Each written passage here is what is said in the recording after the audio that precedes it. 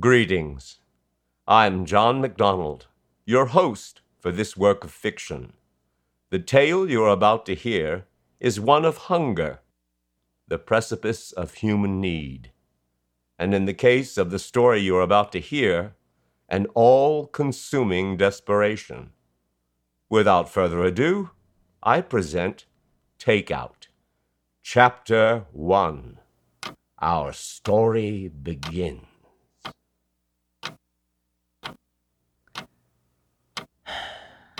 The workday, like most, went by slow. The workday, like most, went by unwanted. Went by. They were all like that. They just went by. They went bye-bye. Work was like the wind. It was just another arbitrary whoosh blowing by my ears with no intended direction. No cargo, no point. Just a whoosh for no whooshing reason. A fleeting whoosh of frivolous time. The workdays were like that. They whooshed. And like most workdays, this one was spent watching the clock. Watching time ticking on and on to who knows where. And my life, seconds after seconds, disappearing before my eyes. Work is more of a waiting room than actual work. IT, they call it. Information technology. Computer bitch. I prefer calling it it. That's what it feels like.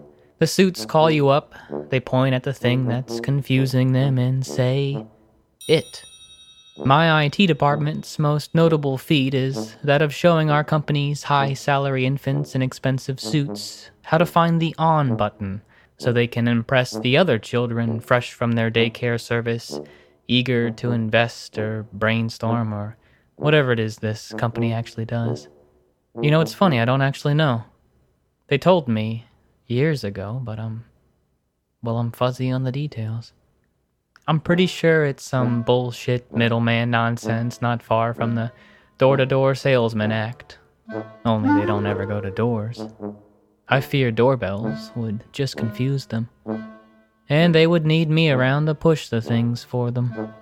They don't even know how to run the PowerPoints. They have the shuffling interns lay out weekly for the constant overturn of products that wash up with each trending tide. I'm pretty sure they sell stuff. Maybe companies come to them with their crap and they find the buyers? I don't know.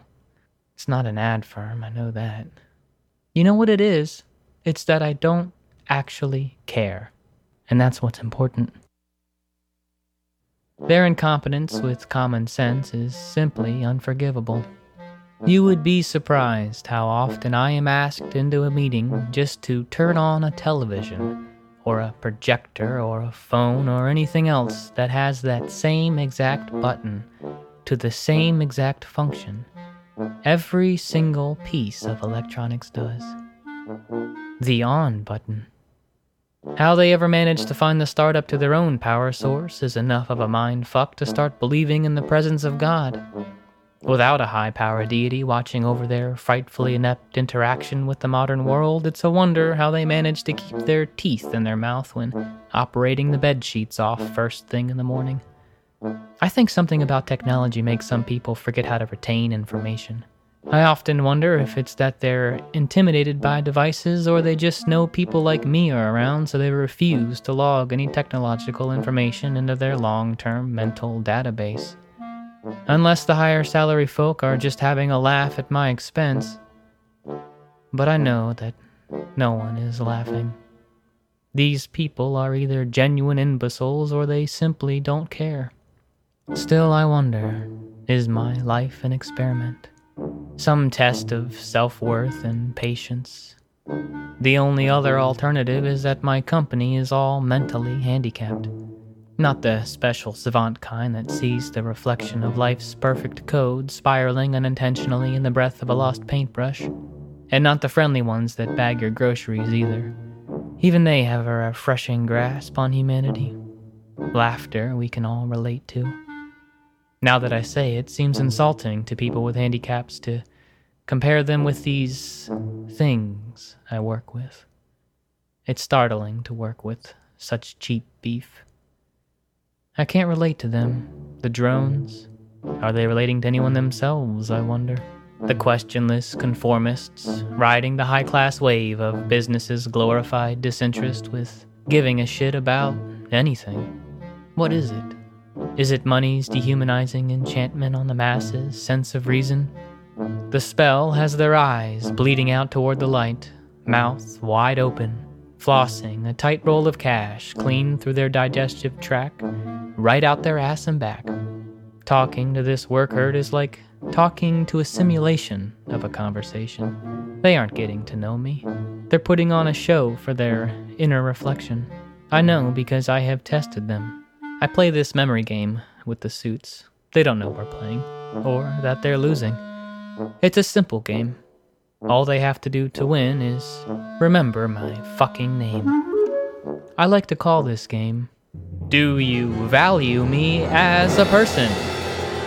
What I do is I change my name every time I see them. It's subtle at first. I throw it out randomly packaged in with other thoughts to conceal the weight of a change. Anyone who remembered my name was Daniel would stop me when I referred to myself as Anton, especially if they remembered before Daniel, I was Carl. But they can't get over the compliments I wrap my words in, or the computer lingo I tangle my new name through. Most days they give me that nervous wave with the straining squint like they just might squeeze out my name, and right as I tell them it's Nick, they nod like, duh, Nick, yeah, I knew that. By the end of our interaction, I have them calling me Steven, as if we were childhood besties. Today I have been Ed, and I have been Trevor. It's fun. Can be fun. Sort of. Sort of not, though, also. After a decade of working with this heap, I often feel like nothing is new.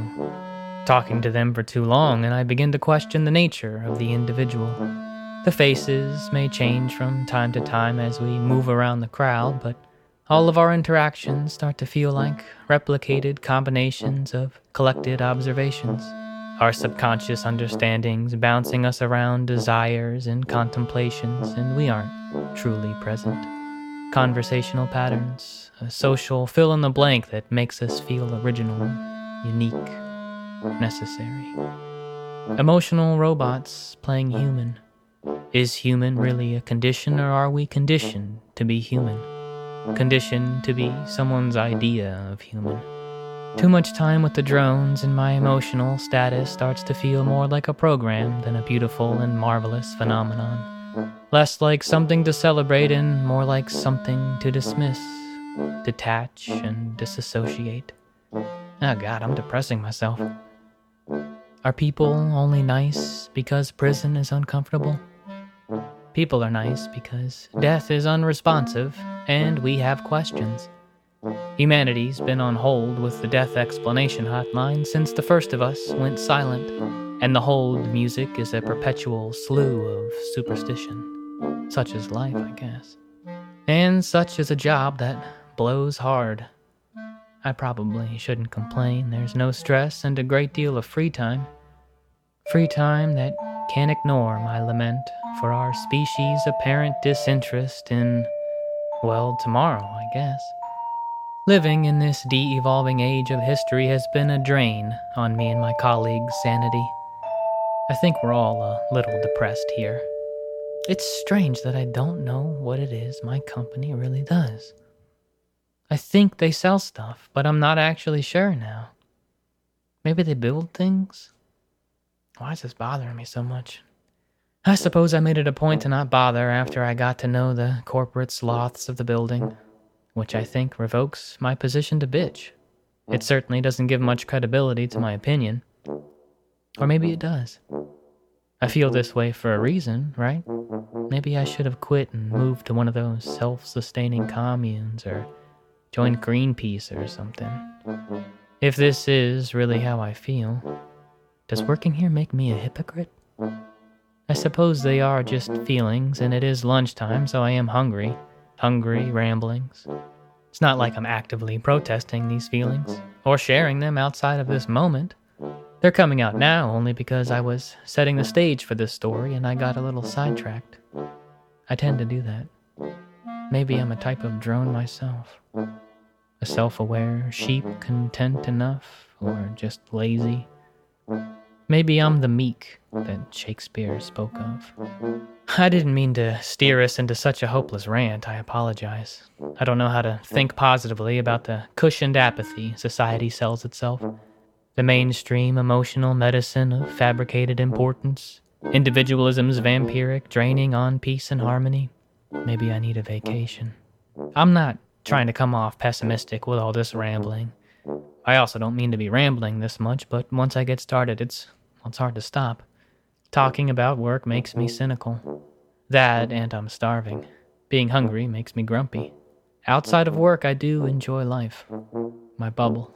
It's just that my job is so mind-numbingly boring that I find a promising refuge in looking down upon it as that thing in my life that is most beneath me.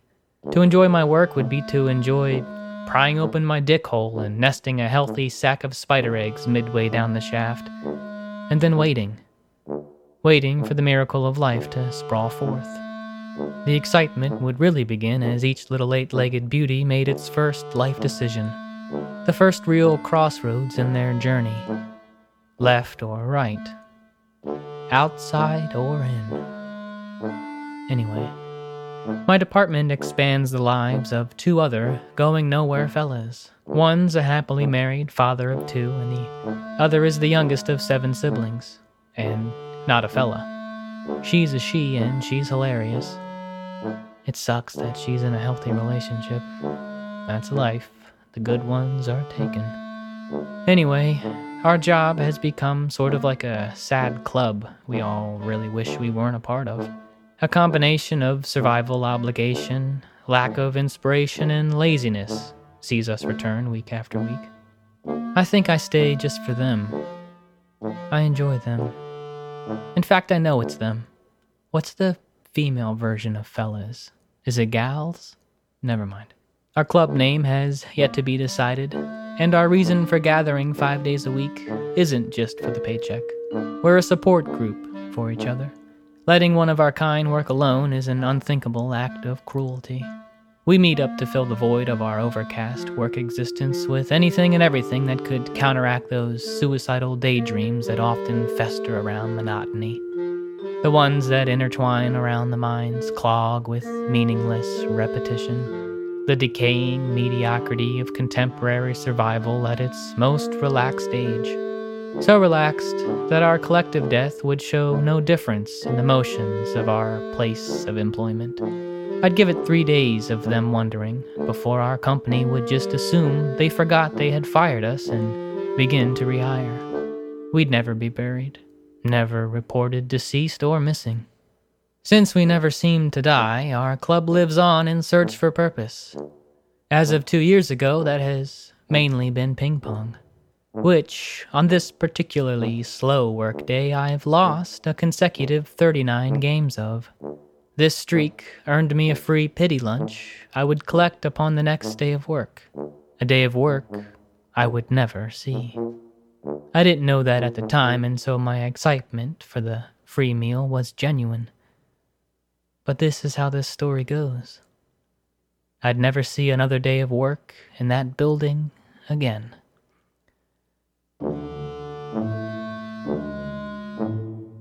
Well then, can't say I'm disappointed to hear we won't be going back to such a dull place of work. That's all for now, I suppose. Stay tuned for the next chapter, where, I pray, the exposition doesn't drag on.